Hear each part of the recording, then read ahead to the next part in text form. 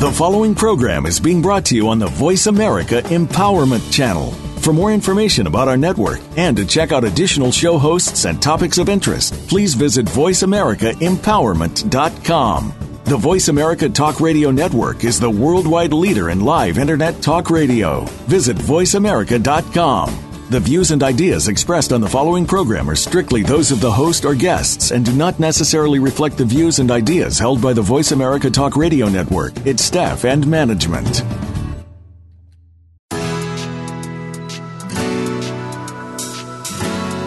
Welcome to The Real Deal with Danielle Delaney. In the next hour, you'll hear from some phenomenal people and healthcare leaders and learn how their challenges became opportunities. Our goal is to show you how you can positively influence your own life experience and purpose and achieve success. And now, here is your host, Danielle Delaney.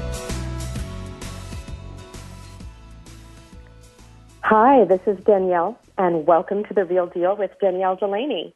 Today, my spotlight is on my guest, Ross Remien. Ross is an addiction counselor, speaker, and founder of Rebos Treatment Center in Los Angeles, California. Ross has worked in the treatment field for over 8 years and has enjoyed a thriving private practice as a chemical dependency counselor before founding Rebos in 2012. He has spent the last 4 years as CEO, cultivating a program rooted in spirituality that emphasizes personalized treatment for every client. Welcome, Ross. Great to have you. Oh, thank you so much for having me. I really appreciate it. Oh, you're a delight. I'd love to hear more about Rebos. I'd love to hear more about your dream in creating it and what the name means and all things Rebos. Please fill us in a little bit. Yeah, you got it. I'll start kind of from the beginning. Rebos is actually sober spelled backwards. That came up when I was trying to get sober almost 9 years ago. I just didn't like the word sober. It sounded boring to me. And it seemed like there was more that was needed besides just not drinking and doing drugs. So I flipped the name around with a little bit of an attitude, so to say, and that's how that came to be. And Rebos started actually while I was in treatment, and I had been through multiple treatment programs, 7 of them, and I'd been through enough of them, and I had been through some that were good, and I've been through some that were not so good. But every one that I had been through had something that I liked. And so when I was in treatment, as most people that are in treatment, they always think they can redo the system, make it better, do this or do that. I did it, and I literally just drew a line down the middle of a page, and I wrote the pluses and the minuses of my thoughts on what treatment should be. And basically the reason why I did that is because my counselor who I had, he had said to me, he goes, "You've been through treatment 7 times. You probably could start doing groups here now. You've been through treatment so much. So what are you going to start doing differently?" And I told him, I said, "I don't know. I'm just trying to find myself." And he stopped me halfway through that sentence. He says, "You can't be doing that anymore." And I kind of looked at him puzzled. He says, "You can't go through this world trying to find yourself. You need to go through this world creating who you want to be. Because you will be creating opportunities for yourself. If you're trying to find yourself, you're just kind of sitting there watching stuff go by. You need to get involved." I like that. That resonated with you. I like that. Oh, I found this whole thing of how I've gotten sober and how everything, it's how you word things, and it's adjectives and how he made it sound. It made it sound sexy. It made it sound doable. It made it sound like I was in control in a good way and not like in a scary way. And that's how that's how Rebos has ended up to be the way that it is. Rebos is a place where you come to create who you want to be. I believe that everybody is an individual. Everybody has their own unique stories. Everybody, just like in school, everybody has their own learning speed. And I created Rebos to have more individual sessions in a week than most inpatients do in 4 months, just because there is so much.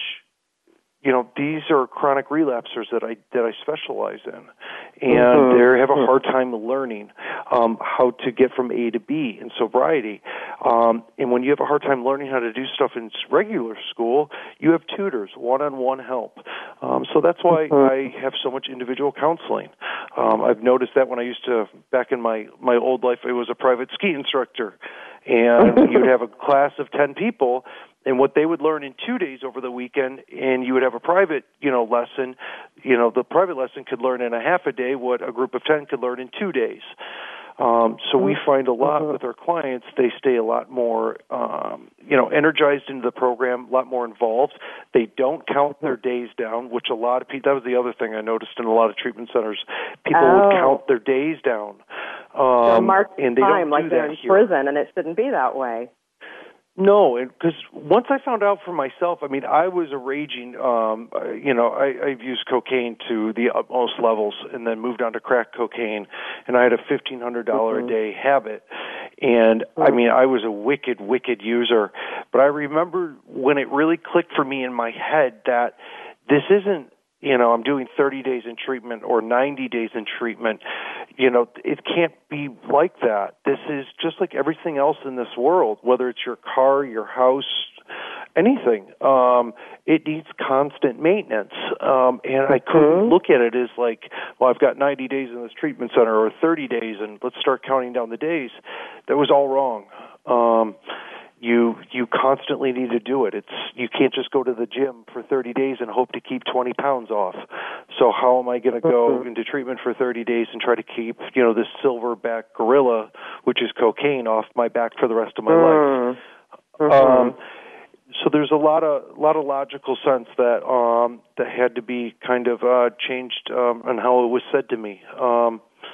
Some people like the word surrender. I like the word acceptance. I accepted what I had become in this world, and I needed to accept what I needed to be.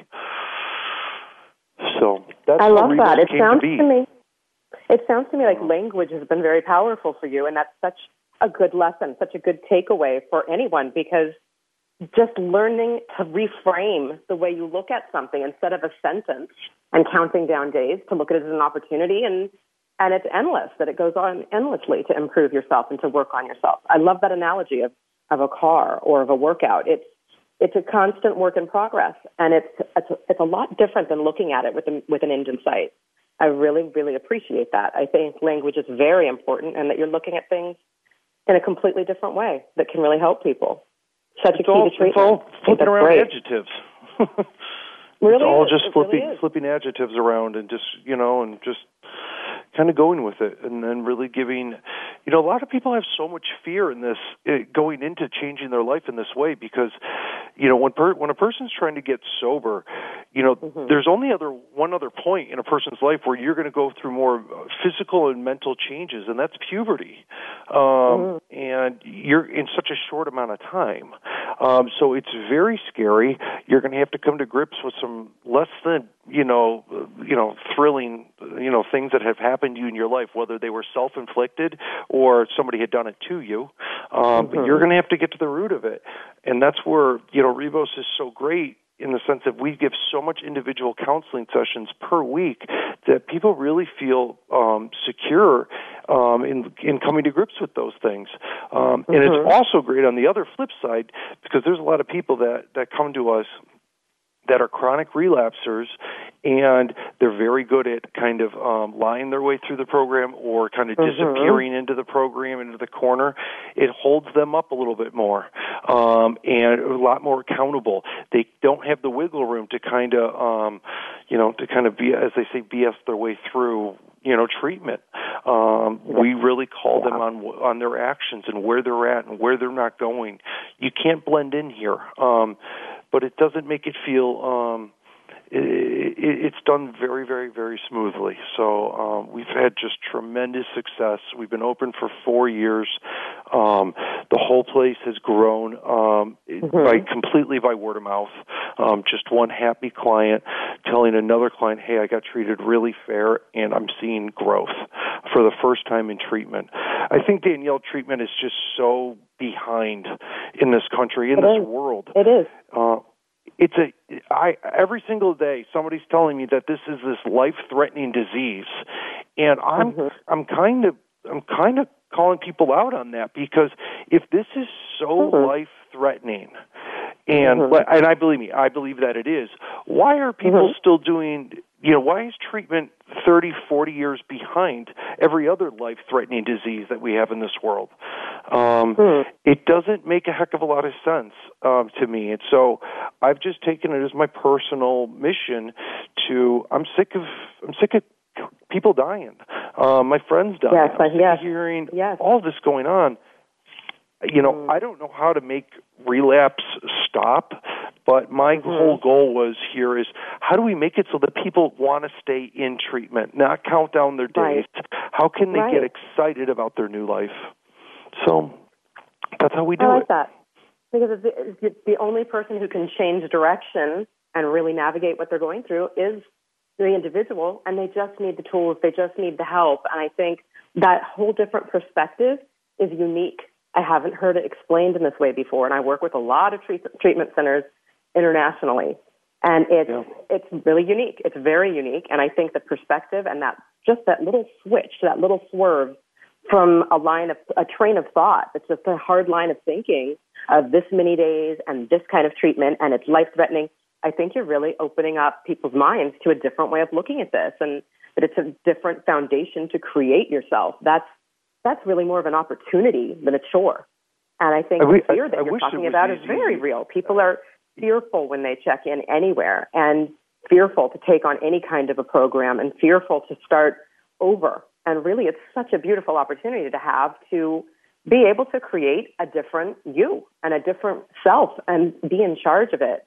And to have that much of a treatment team and experts supporting you, like you have at Rebos, it just sounds invaluable. So I'm just glad you're so passionate about it. Just glad you are, as somebody needs to be. I'd love to know what you find acceptable in treatment and not acceptable in treatment. Like when family members are taking someone to come and look, I know there are some wonderful things there. I've taken people to Rebos that have succeeded beyond, and they and their families have been in so much pain. Before I said, why don't you call my friend Ross Remien? He's fantastic.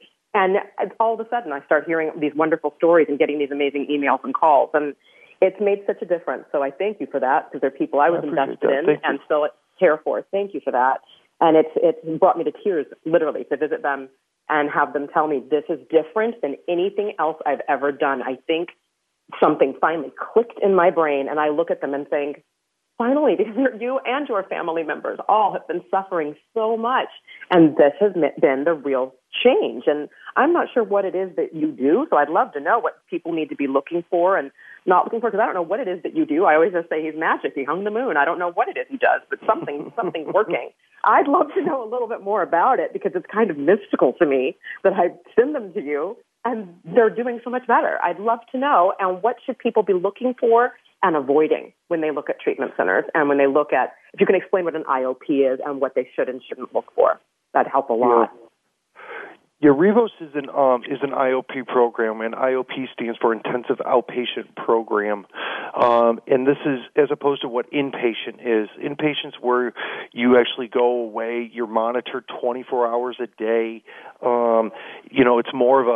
It's more of a lockdown facility. It's not locked down in the sense where you can't leave unless you're court mandated, but inpatient is where you're just, you're sleeping at their facility, you're eating at their facility. What I run is an outpatient program, and it is anywhere from 3 to 6 hours a day, depending on the client and what's going on. People can either sleep in sober living houses or at their own homes. We have young adults here that sleep in sober living houses. even to older adults that are sleeping in sober living homes. We have moms that, will drop their kids off at school. They'll come in here, after they drop their kids off. I've got fathers and mothers that work all day, and then they come in at night to work on themselves. So that's kind of how it's broken down.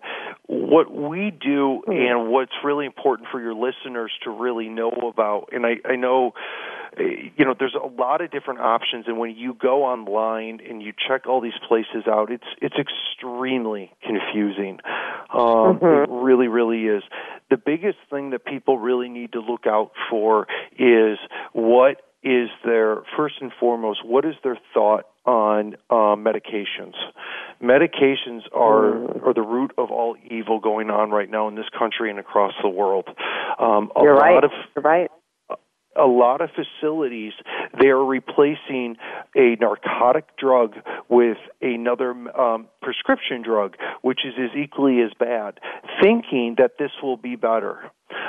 It's very important that people know that that's not always the case. And there are a lot of doctors, if not the majority of the doctors in this world, that have been trained improperly.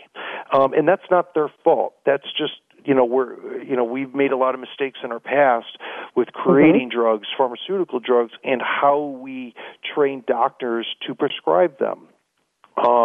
There's no difference then from these Oxycontin drugs than just regular heroin. It's the same thing. People think that they can be on these drugs for the rest of their lives. No, they are literally a bandage for you've just had surgery done on your knee, and you have screws in your hip or something very, it's meant to be as a short-term pain reliever. That's it. That's all that it is.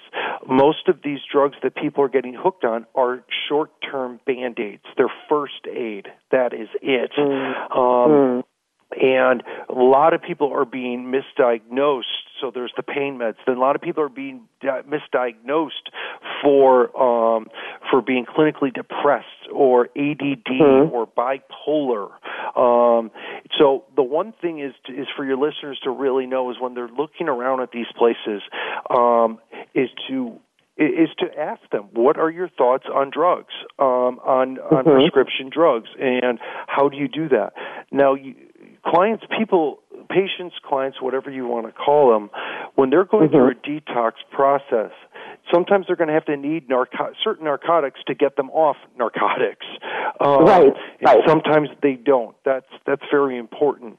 But that's the biggest thing for people to know, because I see a lot of treatment centers that they're switching one addiction for the other. Sobriety is about, and this is what my thought on sobriety is. Sobriety is not only just being physically clean and sober of alcohol and drugs, but it's also an emotional state. It's called emotional sobriety. And the thing that we teach here at Rebos, and there's a lot of other places that are really credible that do this as well, is teaching somebody that they can have their own feelings, happy, sad, so-so, whatever you want to call, on their own. And it's okay. You can cry, and it's okay. It's about having an organic feeling and emotion. That's what makes us humans. But you're allowed to have emotions. You don't have to medicate every emotion. I appreciate that too. Absolutely. And that's really important. So a lot of treatment facilities, they're just medicating emotions. And it's really important that we as humans, we were given emotions for a reason. My mother just died in October, and I'm so sorry. And it was, I appreciate that. And it was a kind of an amazing event. My mother's dying was one thing, but how I went through it, as I look back on it, was amazing, because I just went through the emotions. I was so sad. Just so sad. But it was but that was like a natural emotion. And then I had highs during that time where I was just laughing hysterically at the quirky things that my mother did, and I'm sure everybody can relate to quirky things that our mothers do. And just the silliness that, she would, just the silliness that was your mother. The happy times that I'm with my wife, I remember when I got married, people were asking me if I was going to have champagne at my wedding, and I said, I'm marrying a blonde-haired, blue-eyed girl from Malibu, California. I don't think champagne's going to make this night a little any more special. It's really looking at what life is and experience these emotions. So that's what I try to teach people, and I want your listeners to understand that is what really sobriety is. It's just not quitting drinking and doing drugs. That's the easy part. That is really, really the easy part. What we do here at Rebos and what other good, credible rehabs do is they teach people to deal with their feelings and emotions, because relapse does not happen when you trip and fall into a pile of cocaine. Relapse happens with an emotion. That's what happens. And then emotion gets out of control, and then the only way to bring that emotion into check is either you have to have the patience to do a lot of deep breathing and have a lot of just rational thoughts, or you're going to have to get a drink or a drug. So when your emotions are in check and you know who you are and you're living the life that you were meant to live, not that your father wants you to live or your mother or your spouse, the life that you were meant to live, relapse becomes a non-issue, a total non-issue. And I speak of this of just, of the 8 years of experience of watching clients, me being misdiagnosed in treatment. I was diagnosed clinically depressed within 24 hours of being admitted into a inpatient rehab. And as back then, this is 15 years ago, I didn't know any difference. But as I look back on it, within the first 24 hours of going to a place, it was so inappropriate for me to be diagnosed clinically depressed, because I just had an intervention done. I am just coming down off of a 3-day cocaine bender. I had my drugs taken away. I have my whole family writing me letters telling me that I'm a mess and I need to go away. I was sent sent on a one-way plane ticket to northern Minnesota to a treatment center, and I barely had any clothes with me. So all the other clothes that I was wearing said the name of my rehab on it. I was depressed. And you had every reason to be depressed going through that. But I think I was par for the course of the situation. Exactly. I appreciate that, Ross, because I like your personal experience being brought to the table. And I'll interject with mine a little bit as well. And I agree with you completely. We're so aligned there, because I recall being diagnosed as depressed when I'd gone through trauma and rape and assault and had bodily injuries, being thrown from a car, couldn't walk. And when they give you medication to make me not feel depressed about those things, I remember thinking, aren't I supposed to be depressed during this time? Isn't that normal? Would anyone be dancing on the ceiling when they've gone through this kind of trauma? Shouldn't I be feeling my emotions? And I ended up saying, I'm not taking these anymore. I didn't like the way it made me feel, and I didn't like that idea of taking something to make feelings go away. I wanted to feel my feelings because every last one of them was valid and appropriate for the situation. And when you've had everything stripped away from you, as I did too, and I know you did, as you just spoke of, it makes sense. And no one should be, kind of bringing down the hammer and the judgment that this is your diagnosis, when that may not be what led you to use. And it needs to be getting to the cause of and the root of those problems. And mine was the trauma. And so let's deal with the trauma, let's heal the trauma, and let's rebuild. Let's not pop a pill. And it just wasn't the proper thing for me. And I just love that you say that out loud, because not everyone does. People have a fear of offending the medical community and the people who feel some medications are needed. And there are chemical imbalances and things that, we're not addressing with this right now. But 100%. I completely get it. I know you, and I know you know that. But there are situations where it says, let's throw some bottles of pills at the problem. And I always have told people in my practice, I tell people there is nothing that a glass of wine or a glass of champagne or a shot of something or a sniffing or snorting something or huffing something, whatever your drug of choice is, nothing that can't make worse. So whatever the situation is, to deaden yourself from feeling it is the worst thing you could do, because it's only going to lead to guilt the next day, and then it's going to lead to just a cyclical misuse of whatever's been handed to you. And then anything seems like a good idea after that. So it's just depressant on top of depressant. It doesn't help. And another thing people don't know, which I think is really important that I end up telling them, is with antidepressants, people are drinking grapefruit juice and other things. They don't realize that cancels them out. And they also don't know that if they do relapse or they're having drinks because they think they can on an antidepressant, 1 drink is 2, 2 drinks is 4. It actually doubles the effect. And I've had clients not understand that, and they didn't understand why they were even in the state of mind they were in. And it's because everything's double. Everything's misfiring in their brains. And it's just something not to be taken lightly. So I think that's huge as a key to what is and isn't acceptable in treatment. Huge questions to ask. And I thank you for that. That's really smart for family members to talk about. It's huge. Absolutely.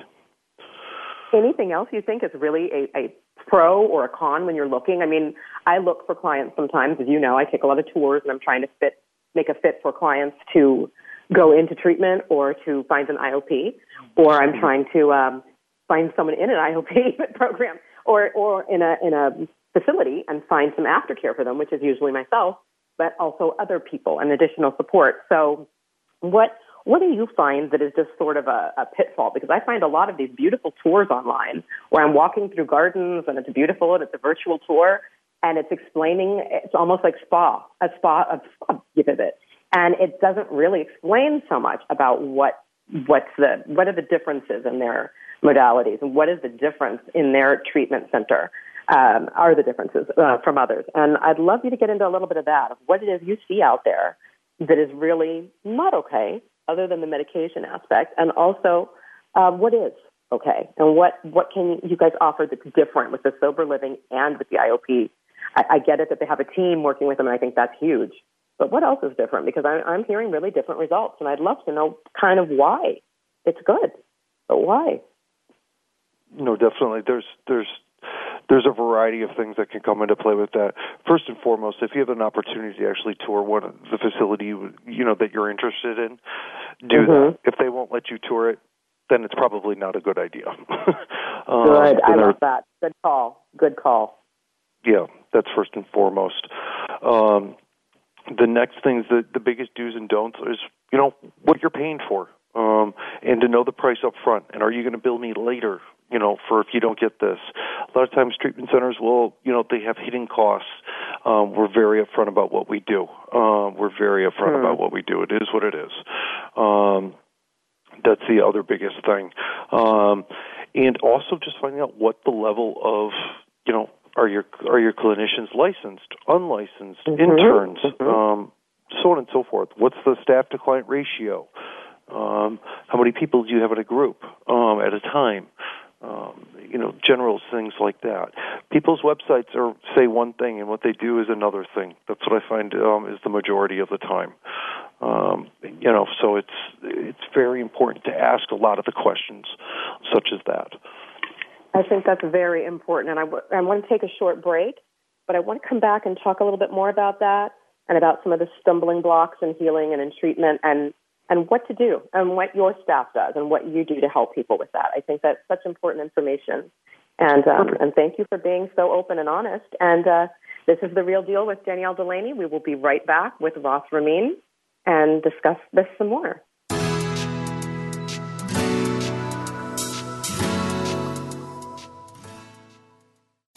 We go through all kinds of challenges in life.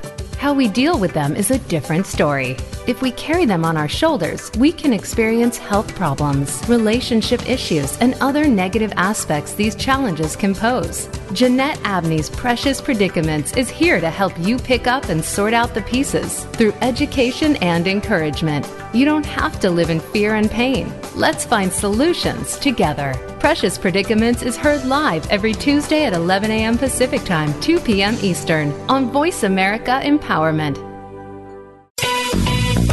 Can you think of anybody who does not want a better life and to be a better person? Think about that for a second. Almost everyone wants to be better, but how does one go about doing that? One thing that is making people better every week is tuning in to the Self-Improvement Show with Dr. Irene Conlon. All real change comes from within, but many of us don't know where to find the information or guidance we need to make the changes that bring about the improvement. Most of us don't know how to work within. Listen Thursdays at 1 p.m. Pacific, 4 p.m. Eastern on Voice America Empowerment. How do you define work? Is it that mundane Monday through Friday place that seems to be sucking a third of your life out of you? Or have you made it a place of personal fulfillment, achievement, and purpose? If you are looking to make your work life the latter, tune in to Working on Purpose with Elise Cortez. There are all kinds of inspiring work-life stories told by people who have made work something to look forward to every day. Working on Purpose can be heard every Wednesday at 6 p.m. Eastern Time, 3 p.m. Pacific on Voice America Empowerment. Do you feel alone trying to conquer life's challenges? Do you feel that there's sometimes nowhere to turn and nobody really understands? Remember, you are not alone. Every week, host April Joy Ford, who has faced adversity as a constant in her life, helps you rise above life's challenges with your own blueprint, meant to discover the powerful you. April's challenges have included childhood sexual abuse, becoming a widow and single parent at 32, and other such curveballs. She'll help you get empowered holistically every Tuesday at 4 p.m. Pacific, 7 p.m. Eastern on Voice America Empowerment.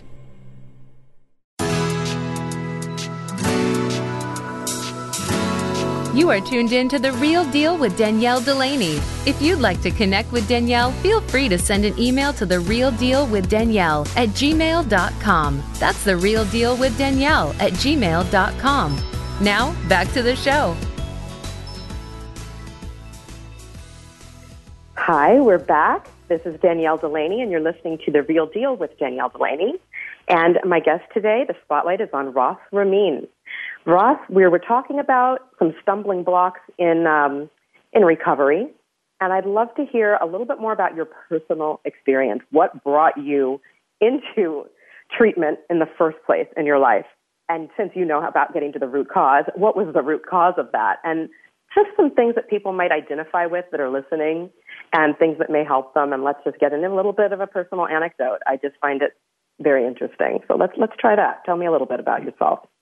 Yeah, I think my stumbling blocks are pretty much similar to most people's stumbling blocks. I was at a point in my life, I went through high school, and did, what you do in high school, smoke some weed, and drink and so on and so forth. And then college, kind of got ramped up a little bit more. And then during college, my life was, that's where I really started floundering in life. I was turning into somebody else, a different stage character almost. And then when I left college without graduating, I moved back to Chicago and, kind of big city, and just got into, kind of the wrong crowd, not really a wrong crowd. A lot of the people I knew, but everybody else had jobs during the day, and I just kept going from the night before. I think my biggest, stumbling blocks is I went through treatment. I went through treatment 7 times, like I said earlier, but I like to say I completed treatment once, and that was the last time I went.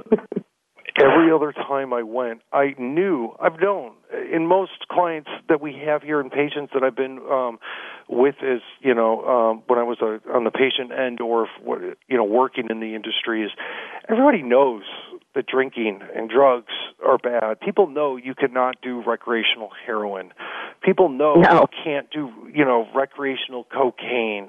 Ever since, when you're in grade school and the police officer dressed up in the dog suit comes to your school and tells you drugs are bad, and everybody knows that. And if people are telling you, I can do this, heroin for the rest of my life, they're throwing up a front for right now. I haven't met anybody that honestly believes that. No. So what I was finding is every treatment that I went into, I knew I had a drug problem. I knew it. I really, really knew it. Now, knowing it is one thing, but accepting that is another thing. And I think accepting it is even more than surrendering. I think it's a whole nother level to me, and that's just how I break down wording in my head. But to each their own. And so I remember when I went through my first treatment, it's like I knew I had a problem, but there was what I was willing to do what I was willing to do once I left treatment was about I'd say about 85% of what they were recommending. And I could get away with that for a while. Now, were you going in of your own accord, or were family members noticing, or things court ordered? What was your circumstance that you even started checking in? Because I know sometimes I have people that are there because they really want to get better, and then they're in aftercare with me because they want to stay well, and they want to do that aftercare. They want sober companions. They want aftercare counseling, whether it's Skype, on the phone, anything. They really want that, and it's encouraged when they leave. But some people just throw that aside because they've actually planned their relapse. And I'm wondering which kind you were. Did you have family looking at you and saying, you've got to go in, you've got to do something, or were you getting to your wit's end? Which was it? Because people, they operate differently depending on their reasoning for actually starting a program. And what was yours? What was your reason? The first one was my family telling me I needed to go. Okay. Pretty much me, checking myself in. The last one, my brother actually picked me up. I didn't have the strength to go in on my own. I was so physically and emotionally shot that, I mean, he picked me up. I didn't know he was coming, but I got into his car joyfully, just like, thank God, you knew you needed spending. So that was the biggest thing. But I think when I went through all the treatments, except for the last one, I was either doing 80 to 90 to 99% of what they told me to do. And that's kind of like doing 80 to 90 to 99% of what your cancer treatment should be. It doesn't work that way.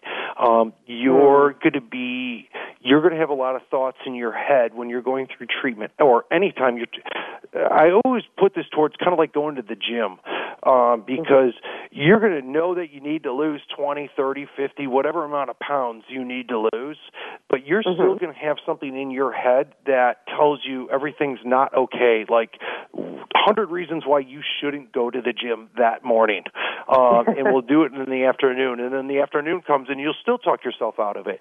It's kind of the same way. I can just have a little bit of a cookie, even though you're so medically, you need to lose weight, otherwise you're going to die. But I'll just have a little cookie. I've eaten a good lunch. No, you have to be strict with it to see results that you want. Good analogy. You have Justification. So exactly. I would be valedictorian of whatever treatment I went to, but when I left, it was like I'm moving back into a house with drug addict roommates. I'm moving back into a city or a place or a job with, the same stressors, the same relationship, the same pitfalls, the same things that used to bring up those emotions, which emotions would turn into a relapse. It wasn't until the last one where I went through there and I didn't say no to anything. I just said, you know what? I have. It's like arguing with somebody when they tell you have ketchup on your face, okay, or barbecue sauce if you just had like a rack of ribs. It's like, what are you you're not gonna believe that you have barbecue sauce on your cheek? Like, let me wipe that off you. And when I went through treatment my last time, I just remember saying that. I'm like, guys, I can't see straight right now. My head is telling me everything is okay when I know in reality it's not. It's not, right? I need help. So, you know what? For the next year of my life, I will not listen to a single word that goes into my head. I ran by what relationships I was in, whether it was, my guy friends or girlfriends, how I dealt with my family, where I was living, my aftercare counselors. I fully accepted that my head will lie to me, and I need to spend some time over a course of a year to reverse almost 18 years worth of just craziness. I love that you phrase it that way, Ross. I love that you phrase it that way because it is honestly one of the largest points I make to my aftercare clients is you have to be ruthless in protecting yourself. You have to be ruthless in really eliminating things in your life that took you. Exactly. And I would say, when people say, well, people are saying I'm selfish, I don't call them. I feel like I have to explain myself. If you're explaining yourself to anybody, honey, you're talking to the wrong people. You shouldn't have to explain yourself. They should want what is best for you. And if they are not what is best for you, There is nothing wrong with being selfish, which is self-ish. It's just being about yourself-ish. It's good. Be about yourself because nobody else is. Nobody else is fighting this battle, and it is life and death. And if you're going to let other people sway you and you're going to swerve because of something somebody says or you feel like you owe people an explanation, that's going to be a problem. And I tell them, be selfish and be ruthless and eliminate the problem. Use every tool we're giving you to eliminate the problem, but it's going to creep in. It's going to come.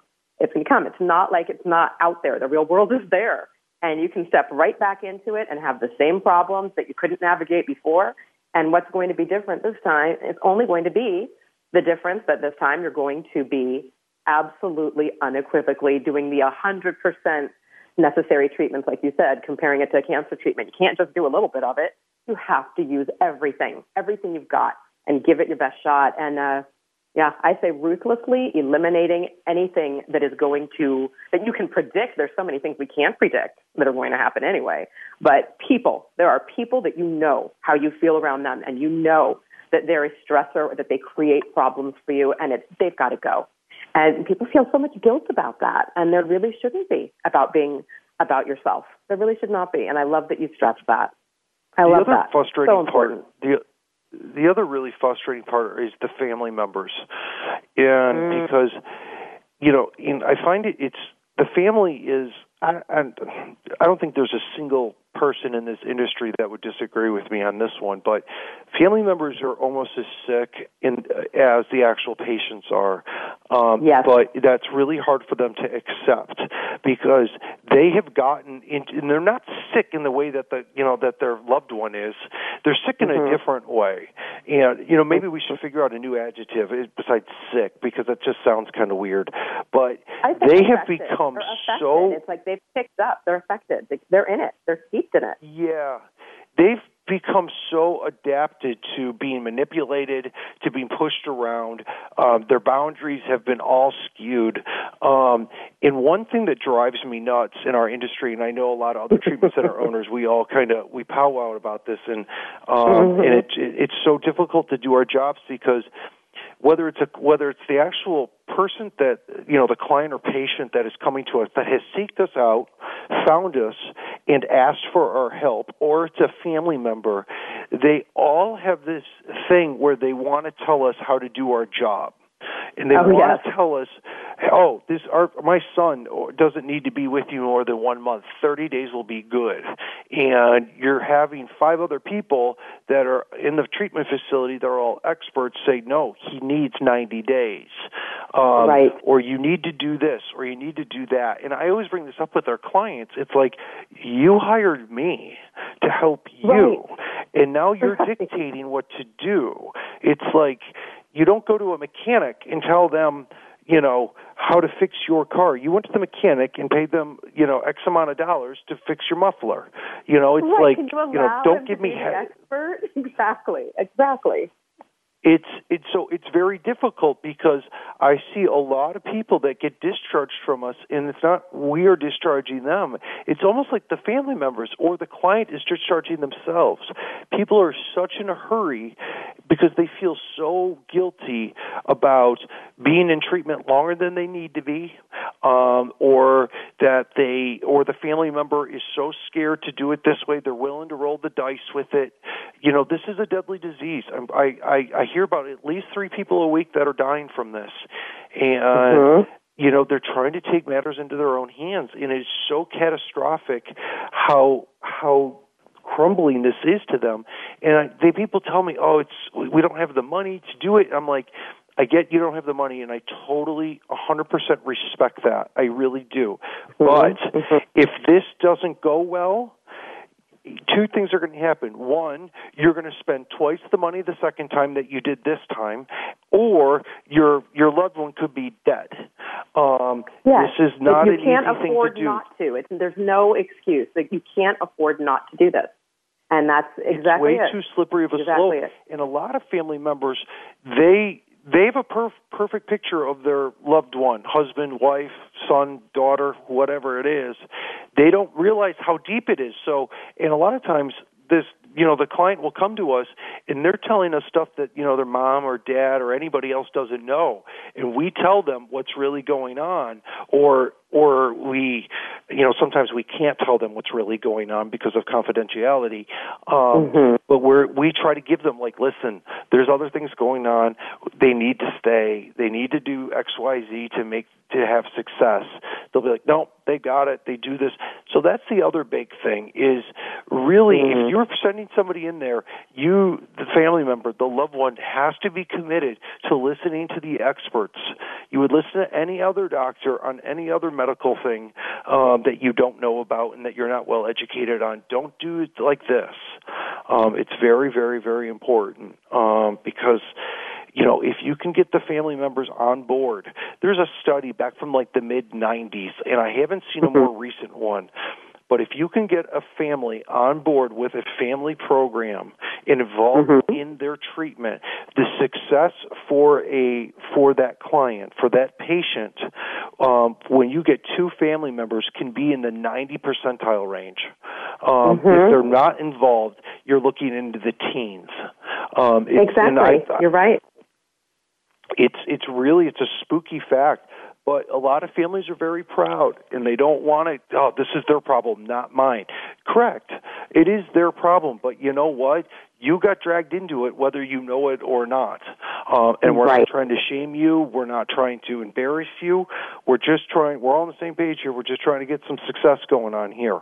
You're right. Everyone's affected. The whole family is affected, and without that support and without that acknowledgement that we're all affected by this and let's work on it together, things are catastrophic is exactly the right word. It's just you're endangering the entire process, and you're also endangering any chance of success if you will not defer to the people who are trained to deal with this. It's the same. I absolutely agree with you 100%. There's always some arguing, and it just doesn't behoove anyone to do that. It's listen to me. I'm living proof. I'm living, walking, breathing proof. Please listen to me so that I can show you what to do and show you what works. And instead they have all these little blocks that they'll throw up because of, what they want to do and what they think is best. And we do know, we really have done this for a long time, and I know that you have. And I'm just really happy that you're saying that because people need to hear it. People need to hear it. Just defer to the expertise of this person that you're entrusting your loved one or yourself to. Defer to that. Give it a chance. So important. Yeah, absolutely. 100%. Absolutely agree. Well, I would love to also know a little bit more. I know there's psychotherapy, but also spiritual therapy at Rebos, and I just love all of it about how it's sober spelled backwards. Things are really done differently. Can you tell me a little bit about spiritual therapy and a little bit about the code of the buffalo, which is the logo? I would love to know about the spirituality and the buffalo. If you could kind of fill me in on that and then let us know how to reach you as well. That would be great. Yeah, definitely. This whole program was started by spiritual principles. No time in your life, if you are, I always say the clients, they come to us spiritually bankrupt, and we're trying to make them spiritually profitable. Rebos is no different. Rebos was started on spiritual principles. I really didn't have a business plan for the first year and a half I was in business. I knew certain things had to be a certain way, and the money end of it, from a business sense, would work out. And it's true, it did. So I run my business the way that I run my own sobriety. It's by spiritual principles. When you become spiritually profitable in this world, you can do whatever you want. And being spiritually profitable is kind of, you can also call it spiritually fit. It's kind of like being in shape physically. You don't get as tired. You don't get as emotional. You're just more in check. So spiritual counseling, whether you believe in 12-step or non-12-step, is a huge component. So every single client, I'll basically give you the rundown of what every client gets. A client gets a 6-person team when they come to Rebos. They get a psychotherapist who's a licensed psychologist. They get a spiritual counselor. They get a chemical dependency counselor. They get a case manager, a biofeedback specialist, and a addiction specialist psychiatrist that can help them with medications if they need them or help them get off of them. and they see each one of these people at a minimum of once per week for an hour-long session, on top of 2 to 4 groups per day, depending on the client and where they are in their treatment. And it's extremely important that each one of those components that we touch on is a huge component in each person's life. So it's a big deal that they get all of that, because all of that is going to have to be touched on in order for the client to be full, well-rounded. You'll be able to achieve your goal faster by having all those components. Rebos gives basically a year's worth of therapy in 30 days. I love it. That's what people need. It's pretty wild. Treatment and condensed. Yeah. Could you tell me a little about the Buffalo and also give your website information? Because we only have another minute or so, and I really want people to be able to reach you. Yeah, it's our website is Rebos, REBOS, treatment.com. That's our website. And you can get the list of all of our staff members and so on and so forth right from there. Our phone number here in Los Angeles is 310-694-5590. And the Buffalo is a big deal to me. Back in the American Indians, the Native Americans, they believed that the buffalo was the birth of all spirituality. Every part of the buffalo was used for something, and the hooves were just as valuable as the hides. And I tell clients that each story that they have, whether it's a tragedy that happened to them when they were 4 or 5 years old, is just as equal as the biggest bliss, their wedding day, a birthday, a celebration. You have to treat them all equally. Now, you don't have to go around and tell everybody that you had something really bad happen to you when you were 5 years old, like you would talk about your wedding day. But you have to hold them as equals, because they both have to help define you. Some things have been, you've done yourself, and some things have been brought on you. But either way, they are a chapter in your story. And the buffalo's the same way. And until you accept all stories and all actions that have happened to you, good or bad, you will not be spiritually profitable or spiritually fit. So that's why we have the buffalo. And that's what people come here for. I love it. You can't give somebody a book and rip out chapter 3. Thank you so much for that, because it's all parts are created equal. We need all of those parts to recreate ourselves.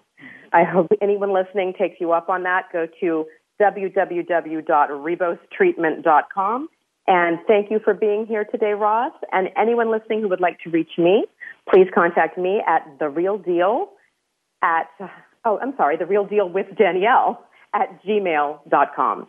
Thank you so much. Join me next Tuesday as well at 2 p.m. Pacific Standard Time. Ross, thanks again. And everyone, take care.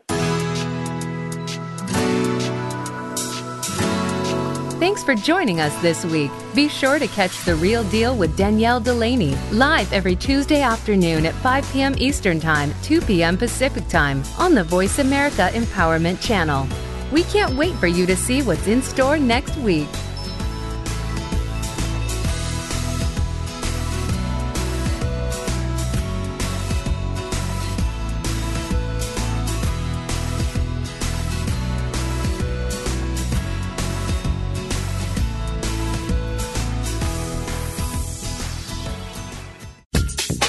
Thanks again for listening to the preceding program, brought to you on the Voice America Empowerment Channel. For more information about our network and to check out additional show hosts and topics of interest, please visit voiceamericaempowerment.com. The Voice America Talk Radio Network is the worldwide leader in live Internet talk radio. Visit voiceamerica.com. The views and ideas expressed on the preceding program are strictly those of the host or guests and do not necessarily reflect the views and ideas held by the Voice America Talk Radio Network, its staff, and management.